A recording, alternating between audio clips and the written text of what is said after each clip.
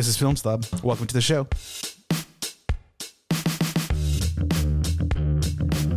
Welcome back, everybody. I am Sierra Gonzalez, and I am recording this on the very last day of the year.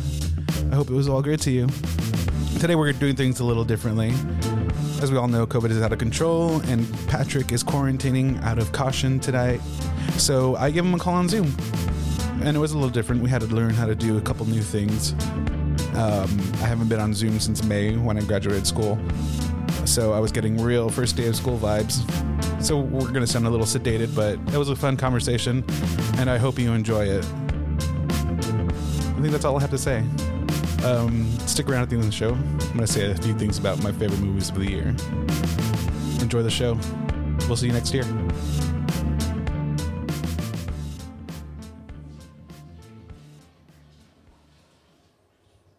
Okay, so for everyone listening, this is the first time we've done this show over Zoom, and on top of that, there's no video. So no we're video. just well, I can't see you. Oh, okay.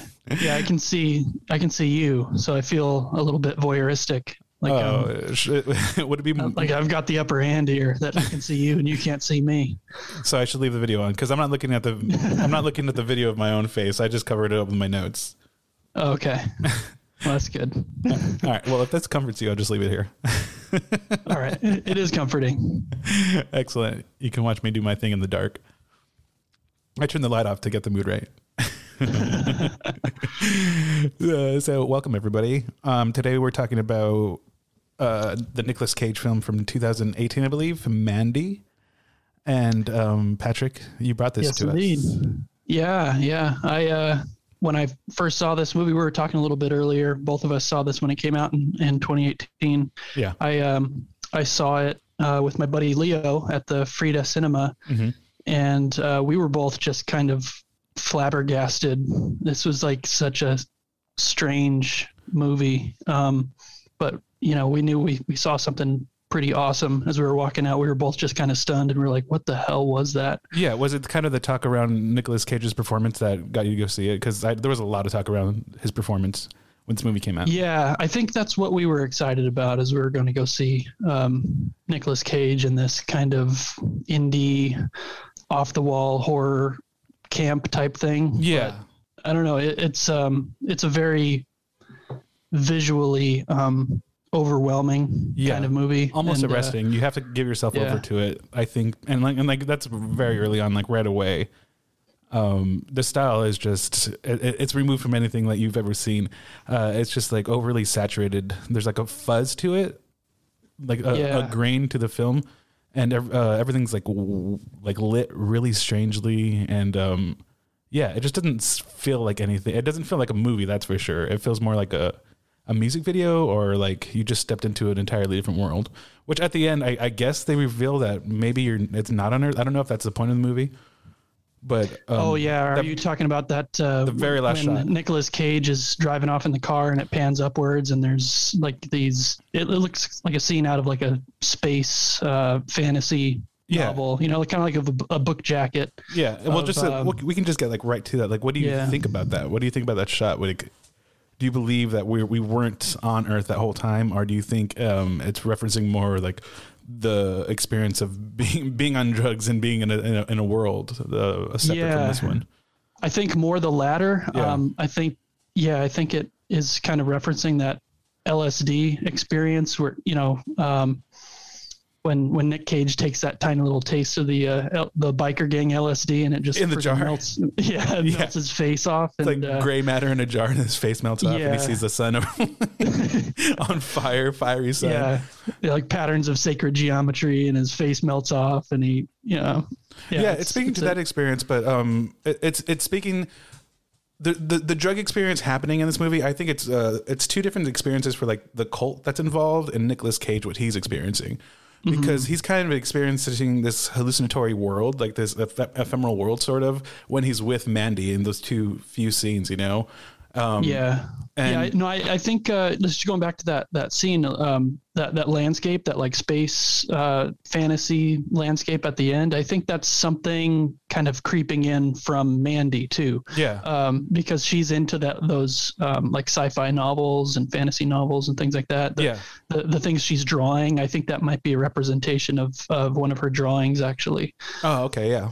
Oh yeah. That makes like a lot of sense. Like he's living in her world or something, or he's sort of, especially as like he's covered in gore in the driver's seat, and he looks over at her. She's just looking, beautiful and pristine, and adjacent to him, who's just absolutely covered in gore and has gotten done with this absolute massacre. Yeah, and he returns to sort of this state of solace when he sees her again in the driver's seat, like he's found peace again, and the vibe changes. And I think the idea is that she was keeping him sedated in a way, or sort of like in this other world where he didn't have to be violent or whatever he was in his past life, because it hits him that very, very briefly that he had a past life that maybe he was like a murderer or violent or something.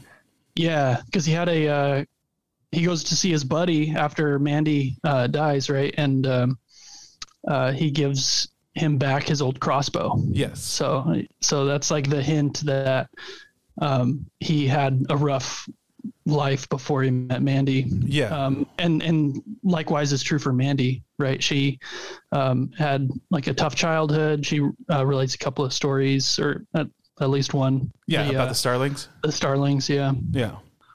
So the scene that we're referring to is Mandy's talking to Cage about a story about her father and how he showed her and her siblings how to kill starlings, and they're just pounding each starling into the ground, which she describes as a small grave being pounded into the ground, sort of, right? That's the gist of that scene. Yeah. Which is a bit of foreshadowing for what happens to Mandy. And there's a few instances of that actually. And sacrifice, ritual human sacrifice as a theme in this movie. Yeah.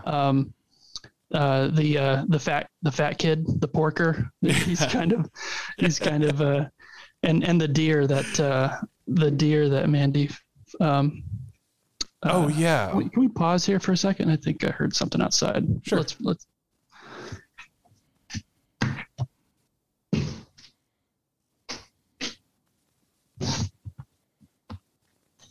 Sorry, I'm back. Did you get it? Thought somebody was knocking on my window. Like maybe it was like a heavy metal biker demon or something. I'm glad you're alive. So we're talking about when Mandy finds this deer on the ground and it's like malformed or something, or not completely formed. I don't know. Yeah. Not sure what was happening there, but you were talking about the theme. Well, I didn't notice it the first time, but I think that deer wakes her up, that crying deer. She hears some kind of like wailing animal, and it wakes her up, and she wanders out there and finds this dead baby deer, this just innocent little thing that just got killed. And then she relays the story of the starlings, and this religious cult has this like innocent looking naive fat guy that they're just keeping around. They're just keeping around for the opportunity to sacrifice him to some demons. Yeah. So in the instance where he finally gets sacrificed and they carry him away, there's something so specific about the vibe or the tone. Like I love how this movie is making use of like smoke and weird colors, like things that like essentially feel like Halloween, like the holiday, not the movie, where they make use of like simple elements, like the creepy costumes, the lighting, the smoke. There's a lot of smoke, and Cosmos. Cosmatos. His name is Cosmatos? Panos Cosmatos. Panos Cosmatos. There you go. You can see him make use of all these like elements that might be like corny and other senses, but when he kind of deploys them in like the highly stylized fashion of this movie, they're really effective, and they're creepy and kind of disorienting when you pair them with the aspects of like being on an acid trip, because a lot of this movie just it feels like being on an acid trip. I think I think this is like probably one of the closest has been the most close accurate. as you can get. Yeah. Close as you can get without actually dropping some. Has been the most accurate portrayal of what it feels like to be on acid. I want to start from the beginning because, like I said, it introduces itself immediately with this very powerful style, but also the opening song. And I don't know if you know who King Crimson is. No, I don't. Oh, okay. Well, they're an English prog rock band from early 70s. I guess you can call them obscure. I mean, Kanye West has sampled their music and stuff like that. He sampled the song 20th Century Schizoid Man? Yeah, I think that's what it's called. Oh, I've heard of that, yeah. Yeah, so that's them. Oh, and so kind of like when you hear this and you realize that, you know, they have a song, or I think, I don't know if it's a song that they previously recorded, but I heard it and I was like, man, this is amazing. Like, you can take this very seriously because I fucking love King Crimson. And it just like, I guess they're regarded as like, you know, high art prog rock, you know. Yeah, something. 70s, you said? Early 70s? Yeah, early 70s. Okay. One thing that, you know, I was seeing about this movie and the background, and this wasn't my thought, I'm kind of paraphrasing some arguments that I was hearing online, is that this guy's a real music fan and appreciator of music history, because you have some things here, like this movie is very heavy metal music inspired. Yeah. And the cult, the Children of the New Dawn, I think they're called. What does the cult leader play? He plays some like hippie folk stuff from the 60s.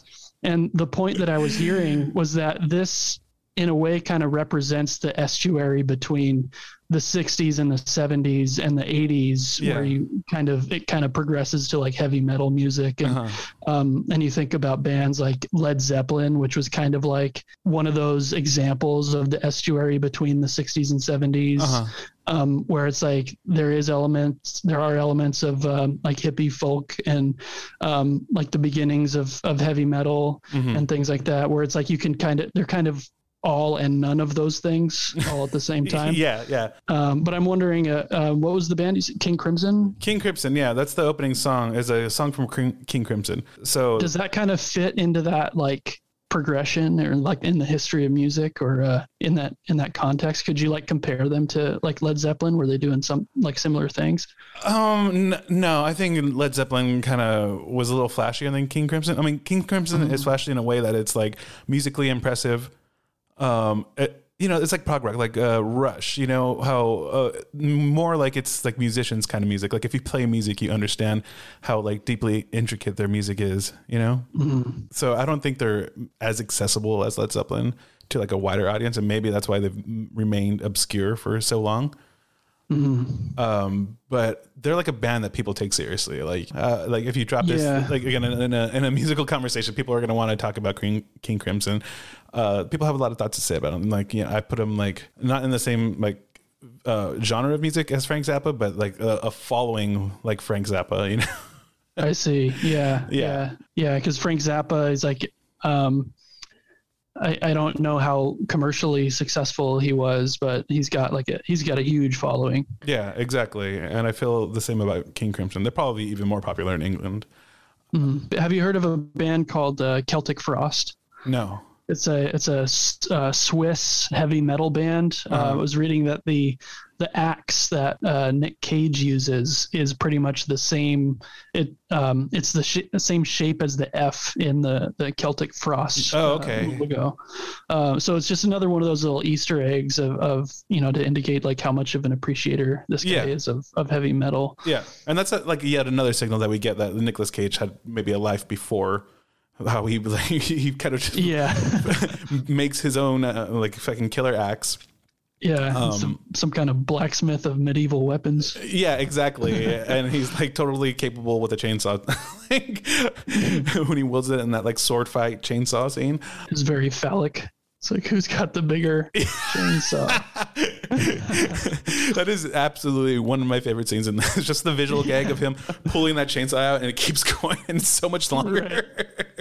It's kind of like a mirror of that scene where the cult leader Jeremiah is like being dressed down by Mandy, and he's like just got that like flaccid this flaccid dick, and he's like trying to like get it hard because he wants to like, I don't know, rape her or something. Yeah. She's just laughing at him. Yeah, she's just laughing at him. Yeah, that's one of my favorite scenes in the movie, I think. I mean, he plays the music. The music is him, right? He's yeah, she's like, you wrote this is about you. And it kind of just deflates his ego like immediately when she starts laughing at him. Laughing at how ridiculous it is that he's so like self-righteous to write a song about him. Yeah. Himself. And before he puts it on, he's like, do you like the Carpenter? It's just like, this is better than the Carpenter. That's like so stupid. But I think it kind of undermines what you would expect in that scene, because I think when I first saw this, I expected like a needle drop, like, oh, there's going to be a Carpenter song and it's going to play out like very stylistically, but it kind of subverts your expectations in that scene as to what happens. Like the dynamic changes completely between Mandy and him, where she starts laughing at him and he's completely deflated.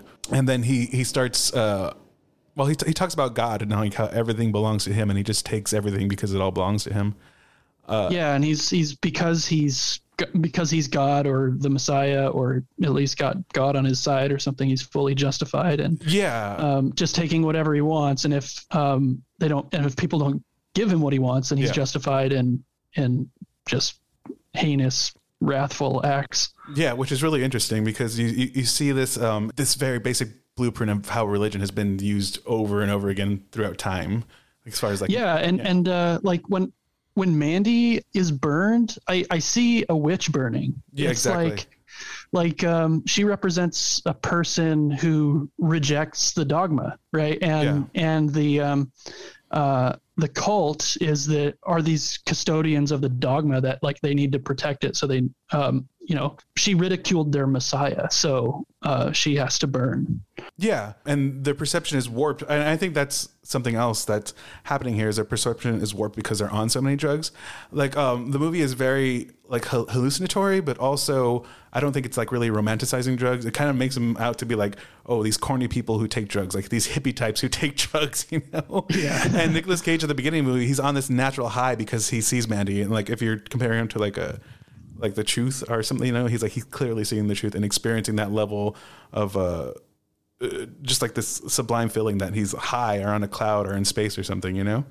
Yeah. Like like Mandy was his drug. But then when he takes the LSD, it melts him down, and his voice even starts to change after that. His voice starts to become more demonic, like the biker gang. Yeah, and I love how the style changes with his experience. You were saying like Cosmos is like a very Cosmatos. He's very into music, and this movie feels like it's very much structured like in the style of an album.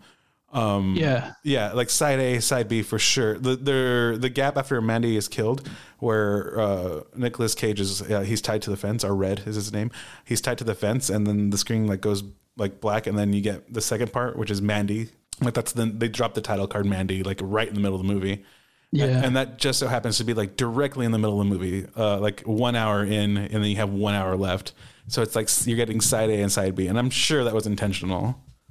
Yeah, it's not. It doesn't feel like a traditional like story arc. It's the first half and second half are very different. Just in terms of this crazy violent rampage doesn't happen until like the last half. Yeah, and the first half is totally lit differently. The colors are very different. The musical score is very different. Yeah. And Nicolas Cage's performance is completely different. Like, yeah. He's totally kind of. I think you used the word sedated. He's kind of sedated, subdued. He's living this peaceful, idyllic life with Mandy, and then she dies, and he goes absolutely nuts. Yeah, the first half is very much like what you would call a tone piece. I think people might call it a tone poem. I think that's a little corny. So it's like a tone piece. And I think if this is like a genre of movie, and the two that come to mind are Only God Forgives from 2013 from Nicholas Winding Refn. I don't know if you've seen it. Mm-mm. It's very much like a tone piece. And then Kwaidan, which is a Japanese film from 1965 by Masaki Kobayashi. And that movie is a series of dreams.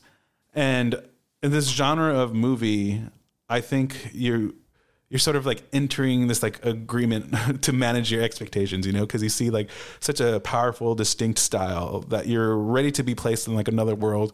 And it's sort of like suspending your disbelief almost, but it's also like suspending judgment and your expectations about what a plot might feel like or look like. Yeah, it's really visually interesting, especially, and there are scenes too where that kind of drops, you know, like it totally like takes you out of that lighting and musical score. And the scene I'm talking about is probably the most memorable scene, is when Nicolas Cage is in the bathroom just like chugging that bottle of vodka and like pouring it on his wounds and screaming. Which is fucking brilliant. He kills it. He kills that scene so hard. Like you just see everything that he's feeling, and you don't even see, you don't just see it, you also hear it, like the way he's yelling, the way he's modulating like the yells that he does, and like when he sits on the toilet, he goes through like a whole other set of emotions, all while downing this whole bottle of, I don't know, like vodka or something, some kind of clear liquor. Yeah,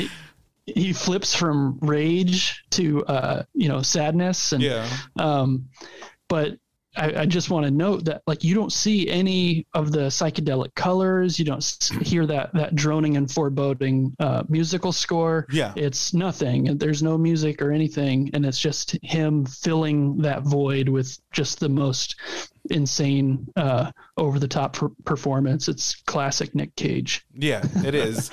And I think we also wanted to talk about Nick Cage specifically. I think we wanted to bring a Nick Cage movie, and so we picked this one.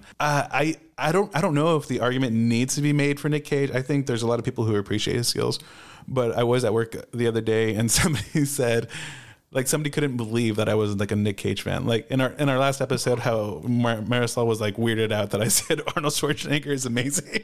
I feel like some people might have that reaction to Nick Cage. Why do you think that is? Well, I mean, he is kind of ridiculous. Like in The Wicker Man, like if you ever seen The Wicker Man or Vampire's Kiss, like those are just outlandishly over the top performances. But I kind of flip back and forth whether or not like there's method to the madness or not, or like I think I heard somewhere that he was like really into like German expressionism in the like the 30s and 40s, that like style of filmmaking back then, and that's where he like kind of wanted to pick up and evolve the craft of acting from that point or something like that, because it was like he was just kind of like enthralled with that style of acting and wanted to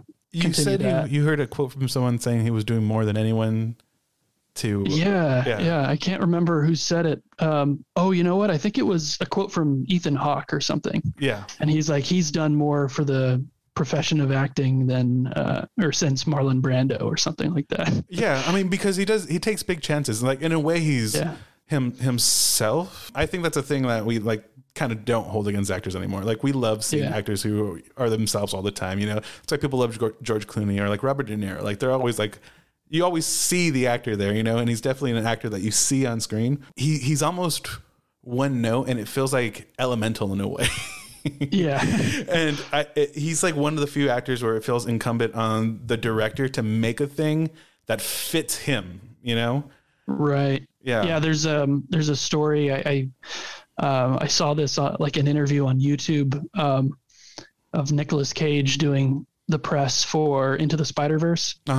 And so he was the voice of Spider-Man Noir in Into the Spider-Verse, and when he came in for his first recordings, he gave some, he read some lines of dialogue, and the director came in and was like, hey, you can give us a little more, like you can go a little bigger.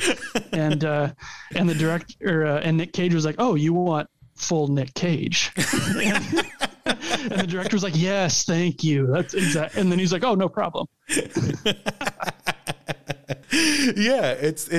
It's like going Super Saiyan or something. It's amazing to see it.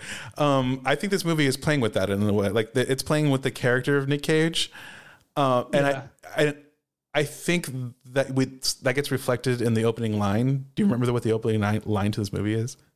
Oh, that epigraph, No. the poem in the beginning. No, I'm not talking about the opening dialogue, like the first words of dialogue spoken in the movie. Oh no, what does he say? It's the Eric Estrada joke. Oh yeah. That's great. Yeah. So I was like, why is that like the opening line in this movie? He's like, Eric Estrada who? He's like, Eric Estrada on Chips are from Chips. Yeah. And so I think they're playing with Nicolas Cage as like the image as an actor and like the character in the movie. And that kind of sets up this dichotomy. And that's why the movie is split into two very distinct performances. Like the second half is them giving him this place, like go full Nick Cage. And he brings it, and it's like Nick Cage that fits into this movie so well. Like this movie fits around Nick Cage so well. I mean, Yeah, exactly. It's like the tiger coming out of the cage, right? Yeah, exactly what it is. That's exactly what that bathroom scene is. He's got the tiger. He's got the tiger shirt. He's just going to let out all of that Nick Cage, and for the rest of the movie, that's what we have to deal with. Yeah, and then 30 minutes later, it's wonderful. we get an actual tiger in a cage. Yeah. Yeah. But yeah, I'm a fucking huge Nick Cage fan, and I think in the first half of this movie he's doing something that he doesn't usually do, and I think they're kind of subverting your expectations about Nick Cage the actor, about what he can do, because he's giving basically every scene away to Andrea Riseborough in the first half. Yeah, like he's letting her take that space, and she inhabits it very well. Like when she's telling that Starling story, you don't even know Nick Cage is there. And that's pretty incredible that Nick Cage could disappear in a scene, Yeah. And so, props to her too, because I mean, she's really great. She goes from angelic almost to vicious in that one scene with the cult leader. Yeah. Where she did like, and she like, she portrays that character really well. I feel like I've met people like Mandy, like just kind of like outcast, nerdy. Yeah. Like, she's cast really, really well, and she performs that. Yeah. That character really well. Yeah. And she's almost acting like with her eyes. Yeah. I was thinking about Nick Cage as an actor and like what makes him good. And it's like that audacity to be big. Yeah. To go 110%. He's just huge. And like, Leaving Las Vegas, I think, is like the perfect example of how that energy's been channeled, because he's a cartoon character. He's like, Nick Cage is a living cartoon character, and that movie, Leaving Las Vegas, like he's out, like he's an outrageous character in that, and it's poignant and beautiful and sad, and it's really well done. And you can like compare that to like The Wicker Man or Vampire's Kiss, where it's the same Nick Cage. It's just maybe he doesn't have the right framing around him, Yeah, for sure, because he can dial it down in some situations and still be highly effective. Like in Raising Arizona, like that's pretty dialed down for Nicolas Cage. Yeah. But it's also very poignant. Like when you think of the jokes in that movie and the way he pulls them off. Yeah, he's got range and he's able to hold attention, and he's just like been so many things across his career. As far as like what he means to people, like I think at one point you might have thought of Nicolas Cage as an action star, which is crazy. Yeah. That such a interesting style could translate to action. Like Con Air and Face Off and those like. Yeah, he was like a big budget action star for The Rock, I think. Yeah, Gone in 60 Seconds. Yeah, he was doing action, and he's just like the most unlikely person to be like an action hero. But he pulled it off, and he pulled it off really well. I believed it, What other things were you getting from this movie?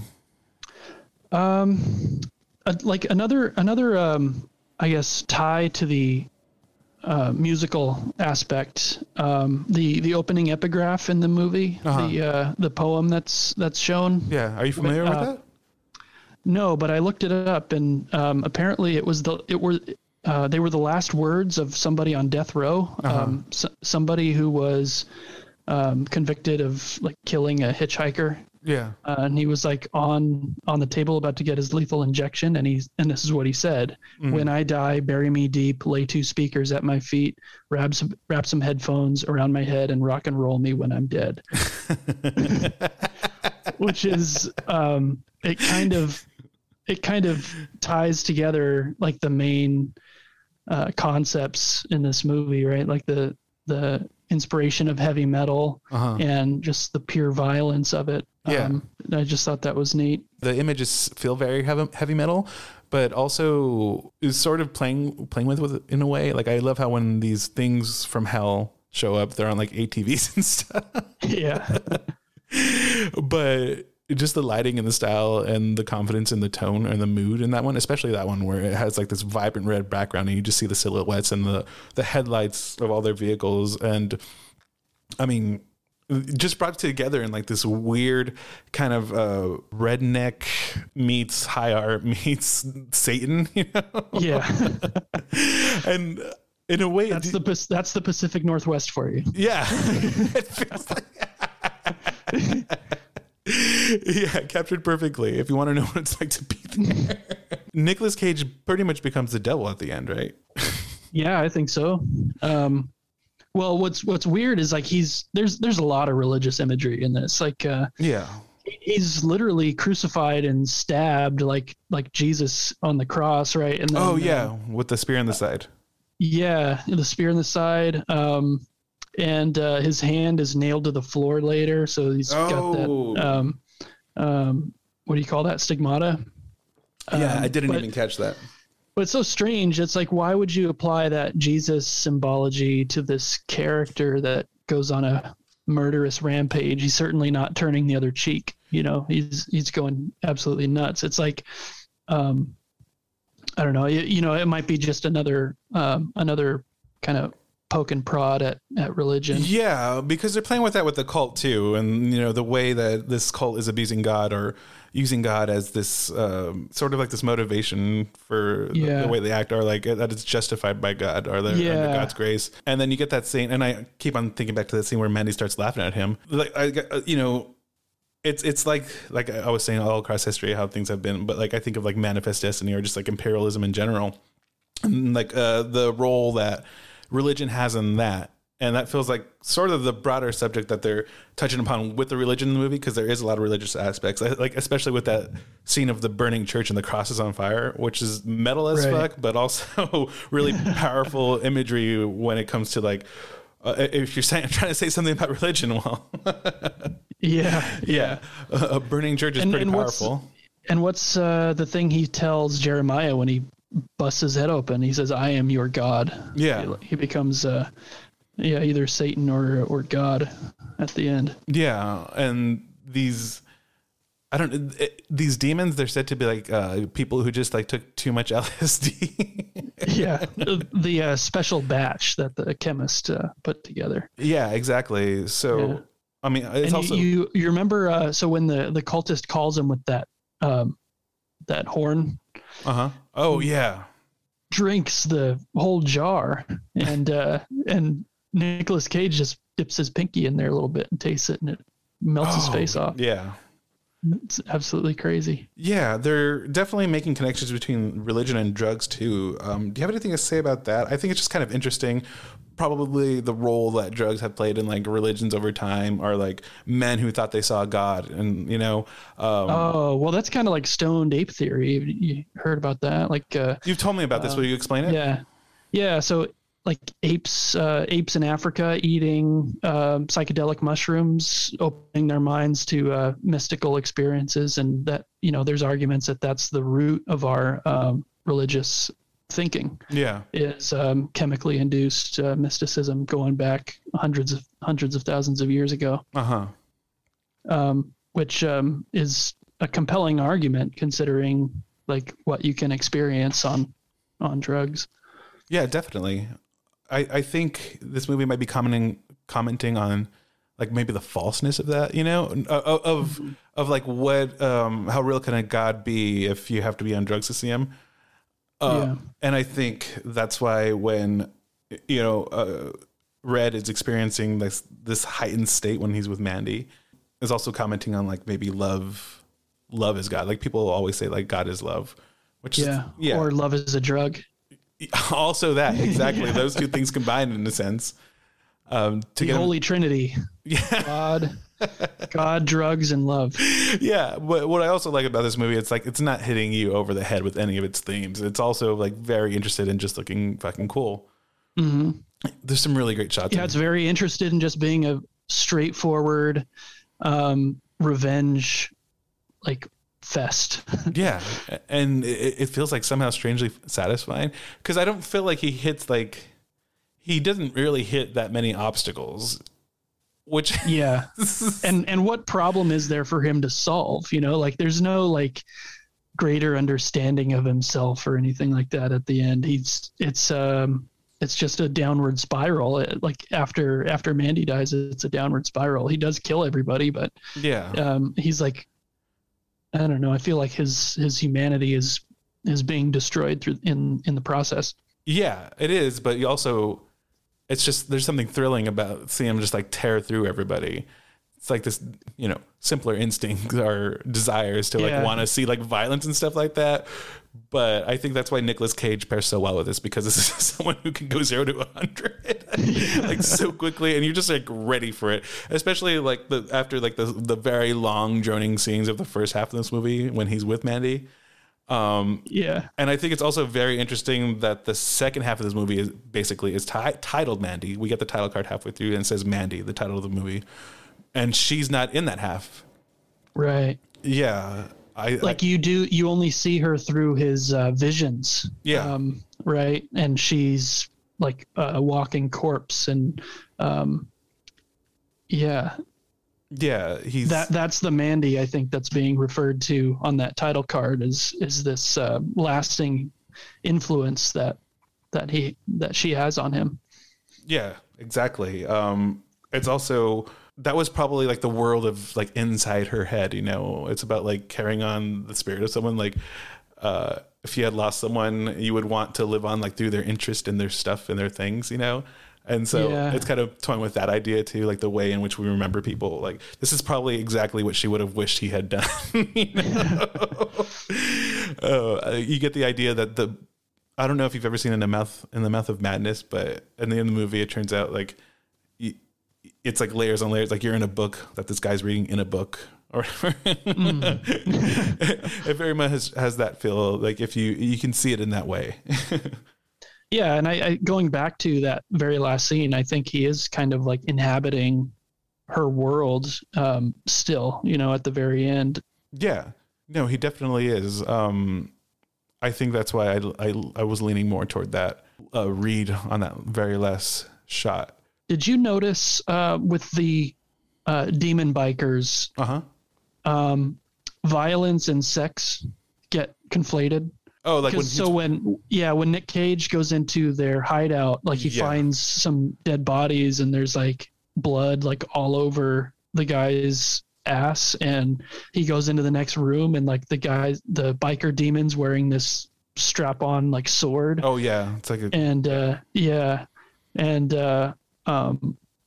like at the very, like to bring this full circle, at the very end when Nicolas Cage like pops Jeremiah's head, like he like, I don't know, I see kind of like sexual release on Nicolas Cage like right after that. He's like he moans, he's like like I think like that same process is happening, like he's becoming like one of these biker demons. Yeah, that's really funny. Because the first half of the movie doesn't really seem sexual at all, like their relationship. I mean, they have like a really intense bond, but it doesn't feel as sexual as like the second part feels as sexually violent. Right. No, they seem more like spiritually connected and more so than it being like physical or lustful. Yeah. Did you want to talk about any other scene? Oh, the Cheddar Goblin. What'd you think about the Cheddar Goblin? I was trying to figure that out. I think it's commenting on some sort of falseness, like these people aren't the demons, the bike demons or whatever, the bike gang. Like these people aren't demons. They're just like fucking drugged out of their mind. And equating that with the falseness of God and like hallucination stuff, like the stuff I was talking about earlier, Yeah. That's like the farthest, like that's like a reach. There's probably like a very much like simpler reading of that. What do you think about it? Well, I just kind of saw it as like the goblin kind of symbolizing like the grotesque elements of commercial culture, for sure. But also he comes in after this like horrible, like life-changing tragedy. And he's seeing this just ridiculous commercial on TV, and he's actually paying attention to it, which I think is weird. But yeah, he sits there and watches the whole thing. Yeah, he watches the whole thing, and when it's over, he's like, "Cheddar Goblin." But I think what that's saying too is like, I don't know, maybe the outside world just obviously doesn't care about like what's going on with you. Like this life-changing tragedy, it like means nothing outside. Yeah, life goes on, like, and it could almost feel like taunting in a way, or mocking. Yeah, because like this ridiculous, like campy, happy commercial is getting piped in on his TV, and he's like going through like the worst experience of his life. Cheddar Goblin. That's one of my favorite lines. Other favorites is "You rip my shirt." I loved that. You ripped my shirt. The way he screams it. This is what I mean about. He sounded like Bobby Hill taking self-defense training. Yeah. You grabbed my purse. And that's the thing. Nobody else could do that delivery and sell it. And I was like all about it. That was so funny. I love that scene. That whole fight, the chainsaw fight, it was just impressive. Like the way they're wielding those chainsaws, they're like so nimble. I've never seen I didn't even know there were chainsaws that big. It's crazy. I don't know if that's a real thing. Maybe it's like something they used to cut trees down or something, like large trees. That would make sense. Yeah, maybe those super huge diameter redwoods. Which is so like confusing. That's like what's so off-putting about that is like, is that a thing that exists? But the way they wield them is very, it's skillful. It's like very nimble. It's like a really cool fight. Yeah, I actually got flashes of the Obi-Wan and Anakin Skywalker lightsaber fight during that. Oh yeah, for sure. You can see that, especially with the lighting. I almost wanted to make a GIF set to that freaking what do you call it? That rave music. Sandstorm. Chainsaws. We could have done it again. We could have done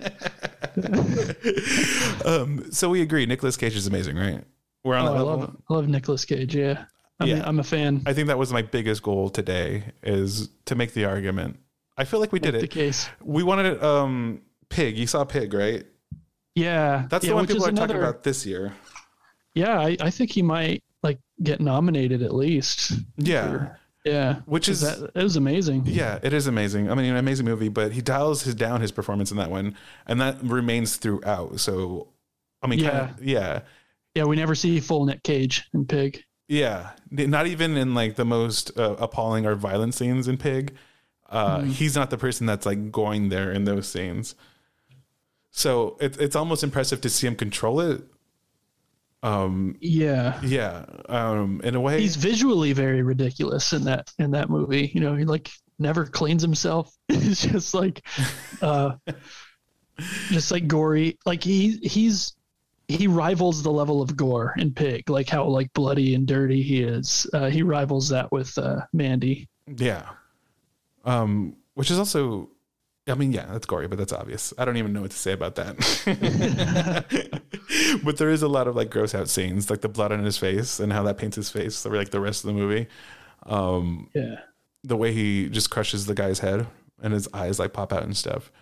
There's a lot of just good like body horror in this, which doesn't even feel like that type of movie as much as like that. Yeah. This doesn't feel like a body horror movie.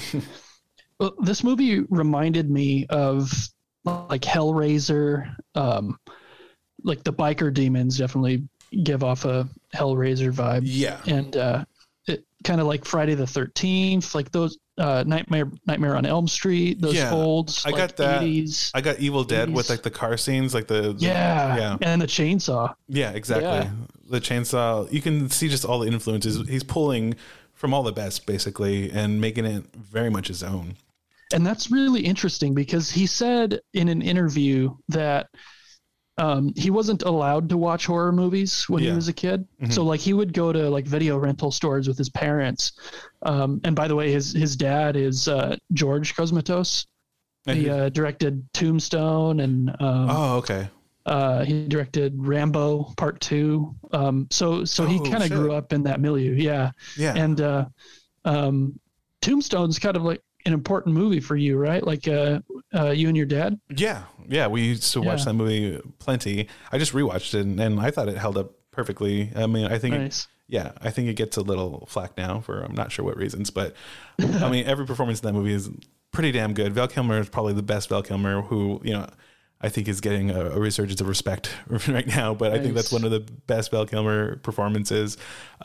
Old Billy Bob Thornton. Yeah, it's just good stuff all around. I have to watch that movie. I've never seen it, surprisingly. For sure. Yeah. But Cosmatos, he wasn't allowed to watch rated R movies. So he would basically, his inspiration for this movie, he said it for Mandy, was just like the jacket, the VHS tape jackets of all these like campy horror movies. Yeah. So like all of the imagery on movies like Nightmare on Elm Street and like the Friday the 13th movies, like this visual kind of like horror gore fantasy style is like coming just from this like kid's imagination. Yeah. Like seeded by these images on the VHS tapes. Yeah. I've seen people who try something like this because it feels like Tableau-esque. Like the scenes, you know, almost like each scene is like a different painting. And I've seen some movies get lost in this, but I think this movie is emotionally gripping also. Yeah, I think he's like happens to find good crossover between emotion and art and color and stuff like that. Like he's doing a good job of letting the colors also speak for the characters. Yeah, and the colors totally change from that first half to the second half. Like that event, like Mandy's death, signals all of this, and then it all kind of like changes, like the whole feel of the movie changes. Yeah, definitely. Love it. What did you think about the chemist character? Did you notice he had a golden gun? I don't know if this was a James Bond reference or something. And it was I think it's like the same model of gun that's in the James Bond movies too. Yeah, and he has it on the pile of acid tabs, like the sheets of acid tabs. Yeah. That image too, like the pattern of the acid tabs, like with the golden gun on it, and him like dipping the sheet of acid tabs in the acid, like just with his bare fingers. Like I'm pretty sure that would just fucking kill you. Yeah, and then he licks his fingers after. Right. Yeah, I don't know enough about James Bond to know what the significance of that the golden gun is. Yeah, but it's got to be a James Bond reference, right? Yeah, it felt like it. I love how the music he's listening to, it's like very loud and moody, and then the tape stops and you realize like he's actually listening to that music. Yeah, it's the film score. Yeah. Oh, did you notice? So when Nick Cage tasted the LSD, the radio tower appeared, and that's where the chemist lives. So, you know, maybe it is kind of lending this idea that you get like this like hyper, like higher plane of awareness, like on drugs, that like you can make connections that like you can't otherwise. The radio tower in like the hill in the mountain.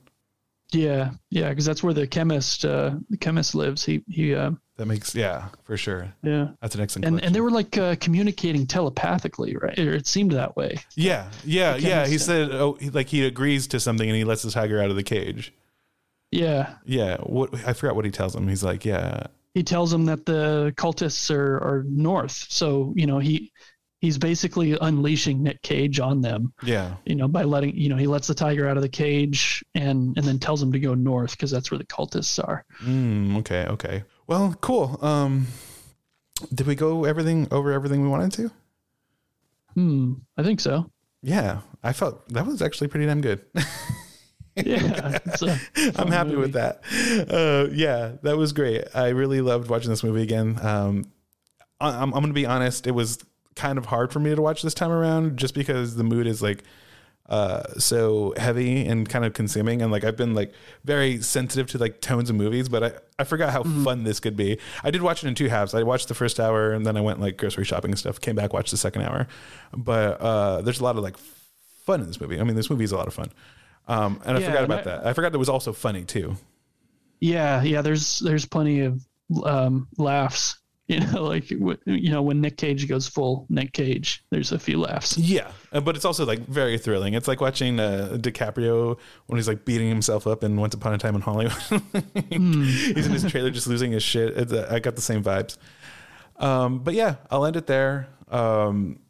This was actually fun to try. I feel good about this. There's 2 days left in the year. I hope 2 days left. 2021 was a real bitch. Yeah, fucking wild. I hope you enjoy the rest of the year, Pat. I'll see you too, man. Yeah, thanks for doing this. I'll see you soon. All right. Bye. Bye. And that's our conversation about Mandy in our first Zoom call ever. I hope that went well enough for everybody. We enjoyed doing it. That was a lot of fun. I wanted to talk about this year in movies. We had a really good year in movies, and I think it's important to reflect on that. A couple of my favorite from this year: French Dispatch, Power of the Dog, Come On, Come On, The Green Knight, and Zola. Those are my top 5 for the year, in reverse order, starting with the last one. So check out any of those. They're all very good. I'd love to hear some of yours. If you want to follow us, you can follow us at Film Slobbery on Instagram. That's FILMSLOBBERY. Please subscribe and rate us on wherever you listen. Leave a review. We really need those. We'd love to hear from you. Hopefully we have Patrick back face-to-face next week. Happy New Year, everybody. Stay safe out there.